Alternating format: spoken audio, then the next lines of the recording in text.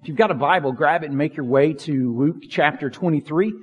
This is on page 884 in the black ones around you. If you are a guest with us, let me say a special welcome to you. If I haven't had the chance to say hello or meet you, I would love that chance afterwards, if that works out. Welcome. Thank you for being here. We're continuing through our study of the book of Luke. We've got 4 weeks left and we will be all wrapped up. Over those 4 weeks, we're really going to kind of dive into talking about some theological emphasis of a couple of things. Today we're going to be talking about the cross. I'll come back to that in a minute. Next week, we're going to be talking about the resurrection, and not just, the proof of it, but like, what does it mean for us? And then the next week, we're going to be talking about glorification. What will our resurrected bodies be like? And so then we're going to have to deal with heaven. Like, what is heaven if I drop dead right now? Or what's the new heavens and the new earth? What's the difference in that? And maybe try to clean up a little bit of maybe some false understanding we have about heaven and the new heavens and the new earth. And then the next week, the ascension. All right. What is the theological significance of Jesus ascending into heaven? So that's kind of what's going, coming over the next couple of weeks. But this week we've got the cross. And so just by kind of getting started, how many of you in here have on a cross somewhere on your body right now? Whether it's a necklace or an earring or a tattoo or on your clothing, hands. All right. Keep them up. How many of you, in addition to that, have a cross hanging on a wall or something at your house? Right, okay. And we've got one right here, a great big one. All right, and that's all good and right. No, issues with that. We decorate our houses with with crosses. We decorate ourselves with crosses. We hang them on the walls. We'll put them over our baby's crib, just a cross hanging up everywhere. And that's fine. That's good and that's right. There's rich symbolism there. Okay? Because Jesus has taken what is broken, He makes things beautiful. Things that are intended for evil, He brings good out of them. He brings life out of death. So I get all that symbolism. But at its very core, the cross, if you go back to the Roman Empire and think for a minute, the cross was a torture device. All right, it was a device for capital punishment. And so for the people of Jesus' day, stepping into our culture, it would be like we have an electric chair hanging up here. It would be like those of you who have on jewelry today have a syringe for lethal injection hanging around your neck or on your ears. That you have a guillotine hanging over your precious baby's crib. You have a noose or a stake for burning someone alive. That's what the cross is. It is a torture device. It is a device for capital punishment. And so for people of that day to walk in and see a cross hanging up here, all of you guys having crosses on your neck, go to your house, you're freaked out. It's a house of horrors. Crosses everywhere. And again, I get the symbolism of that. I'm not knocking that. Someday when we finish building out this entire campus, I hope we have a tower that's got a cross like a steeple on top. That's something that I hope that we do. So I get the symbolism. I'm all for the symbolism. I'm not knocking that. It's rich. It's significant. But as we approach talking about the cross today, I think a lot of times we forget what it was and what it is and what Jesus went through on it. And not just what we can see that the Romans do, but the invisible wrath of God that we don't see that's poured out on Him in those moments. Because the cross just by itself, it's a torture device, it's a device of capital punishment, but just by itself, Jesus' cross, just humanly speaking, isn't really anything out of the ordinary. Sarah and Claire went to Rome this past spring, and while they were there, they biked the Appian Way, which is like a death trap because apparently there's cars on it, and we didn't know that, but they made their way, they're safe, they made it home. But if you know your history, in reality, the Appian Way is where the Romans crucified 6,000 followers of the gladiator Spartacus in an uprising. 6,000 of them along this one road just as, hey, you mess with us, this is what's going to happen. The Romans crucified people all the time. And as a matter of fact, at the height of their empire, historians tell us that they would crucify across the whole empire, if you add it all up, about 500 people a day. As a deterrent, don't mess with us. And so humanly speaking, crucifixion was not something that uncommon. But the crucifixion of Jesus shook eternity. And that's what we've got before us this morning. The cross of Christ, page 884, Luke chapter 23. What I want to do is I want to read the text. And then I want to come back to it and just make our way through it and talk about what we don't a lot of times talk about. And that is like how it went down. What happened. So the violence, the bloodiness, the pain, we'll deal with that today. And then we'll talk about like what it means. What is the point of the cross? And so if you're taking notes, those are just going to be our 2 points. Number 1, the practicalities of Christ's crucifixion. And number 2, the point of Christ's crucifixion. So that's all we're going to do. And so let's read together. We'll make our way through this whole text through the practicalities first. How it went down. And so chapter 23, we'll pick it up in verse 26. I'll read it in its entirety, then we'll come back. And as they led him away, they seized one Simon of Cyrene, who was coming in from the country, and laid on him the cross to carry it behind Jesus. And there followed him a great multitude of the people and of women who were mourning and lamenting for him. But turning to them, Jesus said, "Daughters of Jerusalem, do not weep for me, but weep for yourselves and for your children. For behold, the days are coming when they will say, Blessed are the barren, and the wombs that never bore, and the breasts that never nursed. Then they will begin to say to the mountains, Fall on us, and to the hills, cover us. But if they do these things when the wood is green, what will happen when it's dry?" 2 others who were criminals were led away to be put to death with him.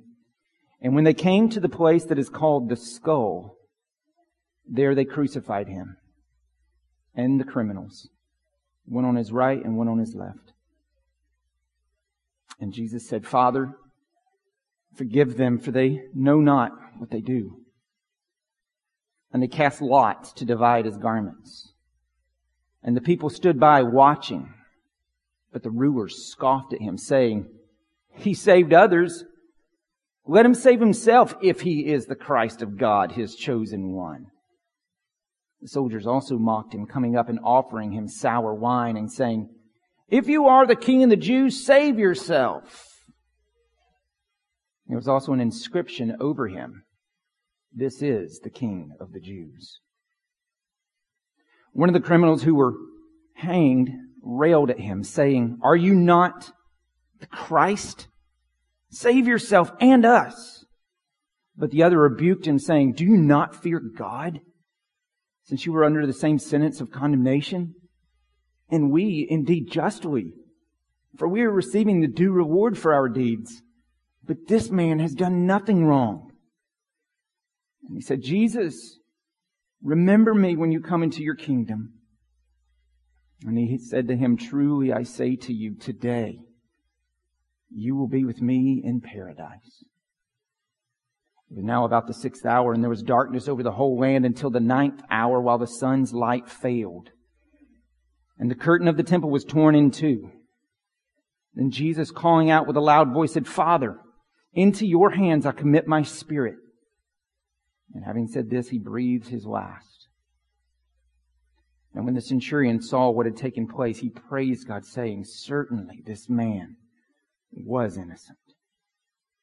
And all the crowds that had assembled for the spectacle, when they saw what had taken place, returned home beating their breasts. And all his acquaintances and the women who had followed him from Galilee stood at a distance watching these things. And there was a man named Joseph from the Jewish town of Arimathea. He was a member of the council, a good and righteous man who had not consented to their decision and action. And he was looking for the kingdom of God. And this man went to Pilate and asked for the body of Jesus, and then he took it down and wrapped it in a linen shroud, and laid him in a tomb cut in stone, where no one had ever yet been laid. It was the day of preparation, and the Sabbath was beginning. The women who had come with him from Galilee followed and saw the tomb and how his body was laid. Then they returned and prepared spices and ointments. On the Sabbath day they rested according to the commandment. And so going back to verse 26, this is the Via Dolorosa, all right, the road of sorrows. He's on the road to the cross, but we've got to make sure as we understand the crucifixion of Jesus that by this time, as they start marching him towards the cross, he has already suffered horribly. It all began in the Garden of Gethsemane when he knew what was coming. And he prayed, Lord, take this cup from me. If there's any other way, take this cup, but not my will, your will be done. He prayed, my soul is sorrowful, even to the point of death. And he's sweating drops of blood in dread of what's about to come upon him for us. When he's before the Sanhedrin, he's repeatedly punched and slapped in the face. The guards, they punch, they slap, they mock him, and they call, prophesy out to us, Jesus, who it was that hit you. Under Pilate, he's scourged.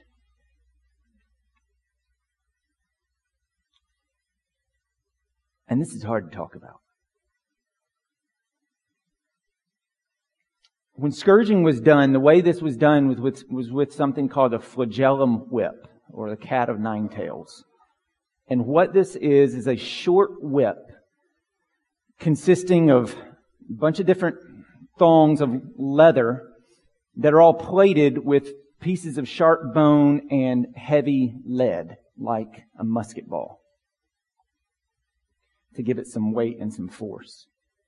And the ancient Jewish historian Eusebius described a typical scourging this way. So this is a guy who saw these. People were torn by scourges down to deep-seated veins and arteries, so that the hidden contents of the recesses of their bodies, their entrails and organs, were exposed to sight. And so people were tied to a post, and the heavy whip was brought down upon their shoulders and their back and their legs again and again and again. And so there's Jesus, the King of the universe, the one who made these people who were whipping him, the one who created the resources by which they made the whips who were whipping, the one who controlled the cells in their bodies and pumped blood through their hearts so that they could beat him. There he is, taking this for us. And the sharp fragments of bone would grab in his skin, and as the scourger yanked the whip away, it yanks flesh away. And the musket ball heavy leads, they begin by just pummeling the flesh and bruising it until his flesh is taken away and away and away. Bone ribs begin to be able to be cracked as these hit. And this goes on for some time, until finally the skin on the back is hanging down like long ribbons and tissues exposed, and it's just a bloody, mangled, unrecognizable mess. And when it's determined by the centurion in charge that the prisoner is near death, then the beating stops. And so the flagellum has left Jesus' bones and cartilage showing. He's losing blood. But the soldiers just continue their mocking. According to the book of Mark, they dress him in a purple robe, which is no longer purple, it's red because of the amount of blood that is on it. They place a crown of thorns on his head, and they beat it with rods down into his scalp. And this was all in fulfillment of Isaiah 52:14. That his appearance was so marred beyond human semblance, and his form beyond that of the children of mankind. This is what Jesus did for you and for me. And this is just the beginning. Finally, bored with beating, they lead our Lord, the King of the universe, not just the Jews. They lead Him out to His crucifixion. Kent Hughes writes, the grim customs of the crucifixion, of the march towards a place of crucifixion, were well known to every Roman subject. Jesus was placed in the center of a quaternion, a company of 4 Roman soldiers. And the patibulum, the crossbeam of the cross, weighing perhaps as much as 100 pounds, was placed on His shoulders. As Jesus stumbled along the route to Golgotha, a soldier preceded Him carrying a wooden placard that said, Jesus of Nazareth, King of the Jews. And so they led Jesus, as they would also all prisoners, along the longest route possible as a deterrent to crime. This is what will happen to you. And crucifixions, as I said, they were so common that the folks, as they began this, it was probably just business as usual, just another one that's coming on, and go, execute this guy. And so they're on their way, and remember, Jesus was a carpenter in the prime of His life. He's 33 years old.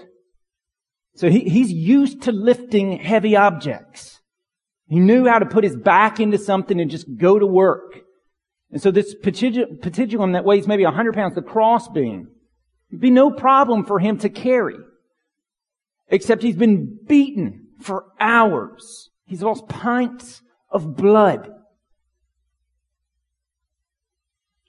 He has no hide virtually on his back. Muscles are ripped and torn. And so the soldiers are wondering if he's even going to make it to Golgotha. And so they grab a man from modern day Libya, which is in North Africa, and tell him to carry the cross. And just stepping out of the chronology of how this is going down, that struck me this week. Just picture that image for a minute. Here you have a man carrying the cross. Underneath the weight of that cross, following his Savior up a hill. That is Christianity. We carry our cross and we follow our Savior wherever He goes. And like our Savior, we will be mocked. And like our Savior, we will be humiliated. And like our Savior, we will be hated at times. This is what it means to follow Jesus. And so verse 26, and as they led Him away, they seized one Simon of Cyrene, who was coming in from the country, and laid on him the cross to carry it behind Jesus. And there followed Him a great multitude of the people and of women who were mourning and lamenting for Him. Now, these ladies are not the ladies these aren't His disciples. They're there, but these are not. This is a completely different set of people. These are ladies who lived in Jerusalem who would go to Roman executions when they were crucifying people and mourn. This is just what they did, and they would carry with them opiates and other drugs to try to offer to them to try to reduce the pain as they were on the cross. Jesus, of course, denied all that.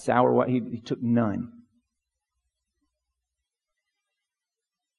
But watch what Jesus does in the midst of unspeakable pain. After being beaten, now he's not even thinking about himself. He's thinking about them. Verse 28, but turning to them, Jesus said, daughters of Jerusalem, do not weep for me, but weep for yourselves and for your children. For behold, the days are coming when they will say, blessed are the barren and the wombs that never bore and the breasts that never nursed. Then they will begin to say to the mountains, fall on us, and to the hills, cover us. For if they do these things when the wood is green, what will happen when it is dry? And so what Jesus just did is He gave them a prophecy and a proverb. And the prophecy is something that He's been talking about all the way back in Luke 21, that Jerusalem is going to be destroyed. It is going to be utterly decimated. And we know AD 70 it happened. And he's saying that's coming for you. You're going to wish that you weren't here. You're going to wish that you weren't alive. It's going to be bad. But and then he gives them a proverb about the intensity of that destruction by saying, listen, if they're doing this to me right now, one who's innocent, Greenwood, then what is it going to be like when God allows and unleashes His wrath through the Romans on a wicked nation, Drywood? And so they keep walking. In verse 32, 2 others who were criminals were led away to be put to death with him. And when they came to the place that is called the Skull, there they crucified him, and the criminals went on his right and went on his left. And so they arrive at a place called the Skull, Golgotha. An exhausted Simon of Cyrene drops the crossbar. Jesus is thrown down on top of it, and they drive spikes through his hands. And then they attach it to the vertical piece.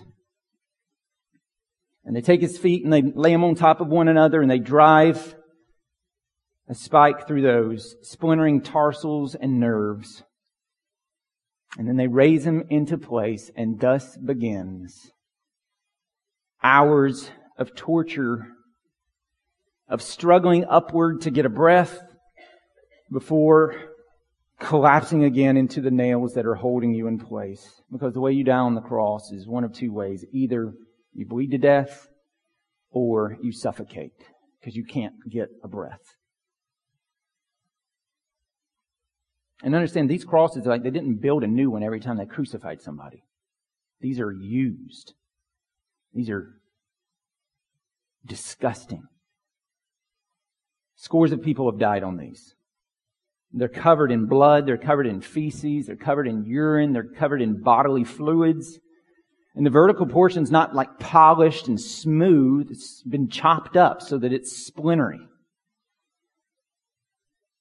And so every time that you struggle to get that breath against your back that virtually has no hide, you're scratching up and driving splinters into your mutilated back.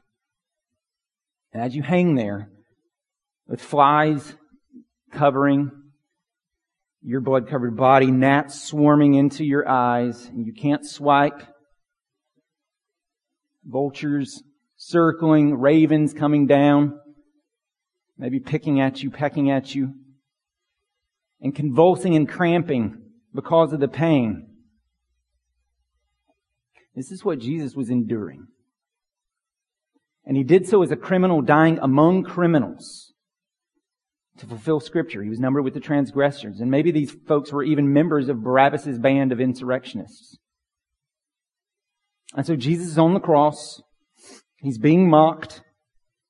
He's forgiving these soldiers for just carrying out orders. Father, they don't know what they're even doing. Forgive them. He's being railed at by one of the criminals. He's giving salvation and the promise of paradise to the other. And that brings us to verse 44. It was now about the 6th hour. And there was darkness over the whole land until the 9th hour. 3 hours. That's basically noon to 3. While the sun's light failed. And so 33 years earlier, there had been dazzling light during the night at the birth of Jesus. And then here was darkness at noontime when He died. But what happened? What was actually happening during those 3 black hours? I'll try to use an illustration. All illustrations break down. But has anybody ever used a magnifying glass to, maybe when you're a kid, try to get some leaves to smoke or kill a bug? Anybody ever done that? Take that magnifying. If you turn it just right, it'll intensify all the sun's power into a singular point, and you can burn stuff. Friends, that's what happened to Christ. on the cross. All of our sin was focused on Him, and all of the eternal and infinite wrath of God against wickedness and against evil and against sin was concentrated into a singular person, and it poured down on Him in all its burning fury. And for 3 hours, wave after wave of our sin was poured over Christ's sinless soul. And again during these 3 hours, His soul recoiled and convulsed as all of our lies, all of our infidelity, all of our hatreds, all of our jealousies, all of our prejudices, all of our murders, all of our lusts, all of our pride was poured upon Christ's purity. And Jesus, in full lucid consciousness, took on your sins and mine and bore them with a unity of understanding that it has to be done in order to forgive them, and a pain of doing it that we cannot fathom. And again, this is just, folks, do not focus just on the visible ruthlessness of the Romans, but the invisible wrath of God against sin. That's what's being poured out on Jesus. He's being forsaken by the Father. And so as Jesus hung there on Good Friday and was slaughtered, in that moment, He's dying for your sins. And they grab Him, they beat Him, they spit on Him, they yank the beard out of His face, they slap Him, they mock Him, they rip the skin off of His back, they drive nails into His hands and into His feet, they hang Him on a cross, and while the very people He came to save come out to watch Him bleed out, just drowning in His own blood, what's happening in that moment is 2 Corinthians 5:21. That God is making Jesus, who knew no sin, to become our sin so that we might become the righteousness of God in Him. That's what's happening in that moment. All fall, we've been talking about Martin Luther. He called this the Great Exchange. That in this moment, because of Jesus, God's anger and wrath that we deserve has been taken away, and love that we do not deserve has been given to us. That's the exchange. To the point that now, Romans 8:1, there's therefore now no condemnation for those that are in Christ Jesus. None. He took it for us. He took it. Because of His great mercy and love. And friends, this is the point of the cross. This is the whole point. The cross is a declaration of our sinfulness and God's love for us. That God is holy, and He is righteous, and He is just, and He is good, and He is also loving and merciful and kind, and that God found a way to not deny His holy character, not deny His right hatred against sin and evil and wickedness, but also not sentence us to eternal damnation, but provide a way of salvation, and that way is the person of Jesus. He was forsaken by God so that you're not. He did this for you. He did this for me. Just as it had been prophesied 700 years earlier. Listen to the words of Isaiah 53. He was despised and rejected by men, a man of sorrows and acquainted with grief. And as one from whom men hide their faces, He was despised, and we esteemed Him not. Surely He has borne our griefs and carried our sorrows. Yet we esteemed Him stricken, smitten by God, and afflicted. But He was pierced for our transgressions. He was crushed for our iniquities. Like I read that for mine, my sin. What I did. and do. Upon Him was the chastisement that brought us peace. And with His wounds we are healed. All we like sheep have gone astray. We've turned every one to his own way. And the Lord has laid on Him the iniquity of us all. He was oppressed and He was afflicted, yet He opened not His mouth. Like a lamb that is led to slaughter, and like a sheep that before it shears is silent, so He opened not His mouth. By oppression and judgment He was taken away. And as for His generation, who considered that He was cut off out of the land of the living, stricken for the transgression of my people. And when Jesus died,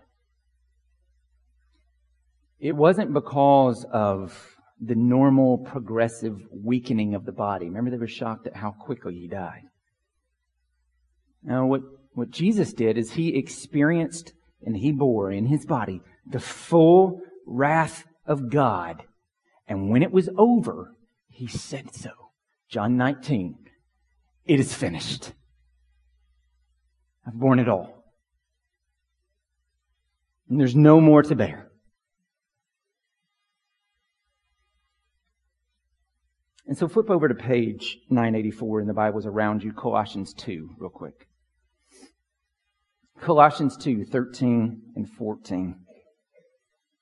I want to read that to you. I want to read something to you, and then I want to try to help you see something, and I want you to feel it for yourself. So Colossians 2, 13 through 14, page 984.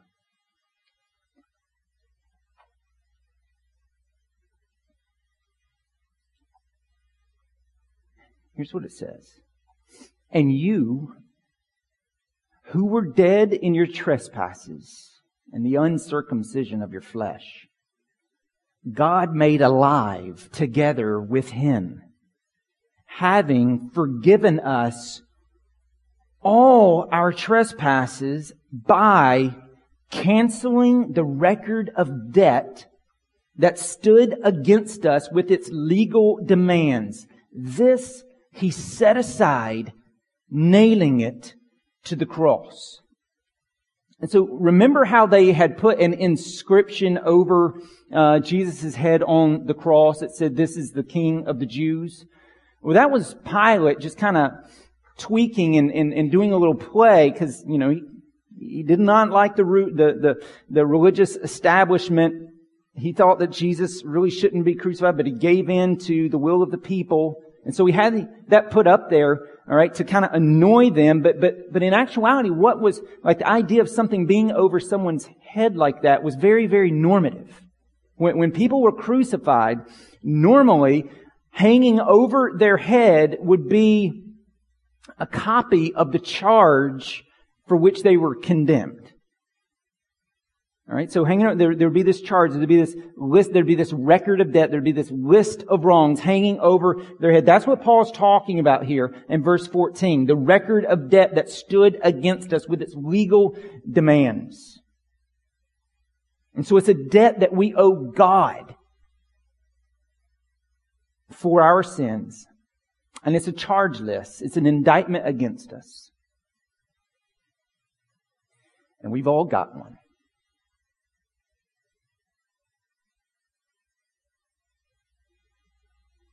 We all have this list of charges against us.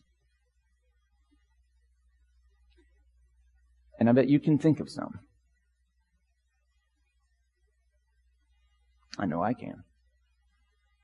And not just long ago. In the last few days. Charges against me.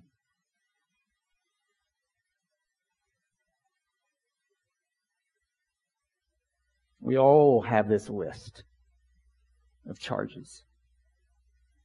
And what Paul is getting at here is that when Jesus went to the cross, it's as if our list of wrongs, our charges, was hung over the head of Jesus. And He suffered and He died in our place for those charges. Which just simultaneously cuts me to the quick that I did that to my Savior. But then simultaneously fills me with hope and joy that He did that for me. That He died in my place, that He took my charges, that they were laid upon Him. And on the cross, He set them aside. He wiped them clean. He canceled the debt. The record of wrongs that stood, it's been expunged. It's gone. He took every ounce of the punishment I owe 2,000 years ago. Every ounce. And that means that there's none left. Jesus has paid it all. And since He's paid it all that's left then from the Father towards me is fatherly affections. For one He's adopted into His family and now loves like He loves His Son. Because Jesus took our sin and He gave us His righteousness. And God sees us that way now. This is what's so crazy about the cross and the gospel. We trade places. And so, here's the deal. And this is a warm blanket for those of us in here who are believers and struggle with guilt, and struggle with shame, and struggle with regret, or just continue to fall and just torment ourselves with our guilt over what we've done. Look right at me, if the highest court of the universe, God, has said that you are forgiven, then who are you to keep punishing yourself as if you're not? Are you stronger than God? Are you bigger than the cross?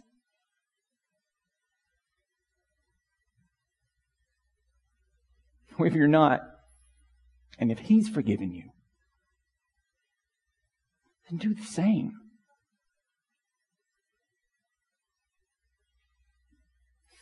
Here's the good news, friends. In Christ, if you are in Christ, you are forgiven. This is the best news you're going to hear today, tomorrow, or ever. And this is the point of the cross. John 3:16 sums it up.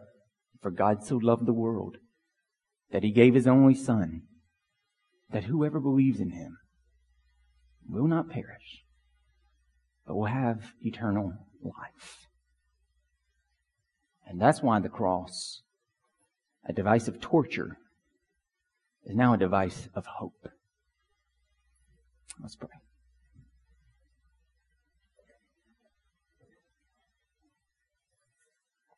Father, to say thank you just seems so puny. And yet that's all we have.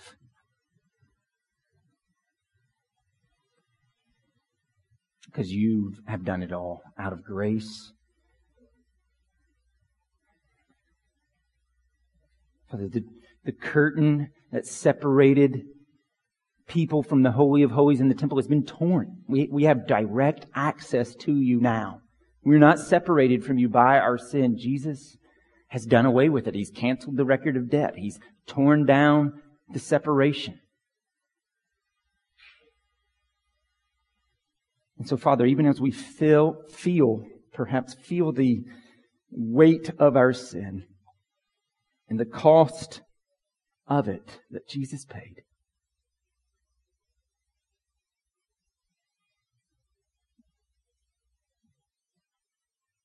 may we also realize that we are fully and freely forgiven. And may the weight of our sin, up against the fact that we're forgiven, drive us to worship. Drive us to worship for what you have done.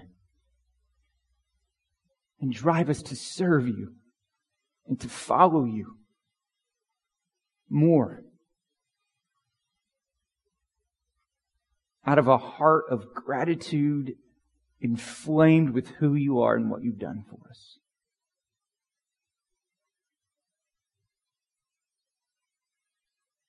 And Father, perhaps there's someone in here today who, like the centurion, might realize the gift of salvation that you offer and might take hold and receive it. We ask it in Christ's name. Amen.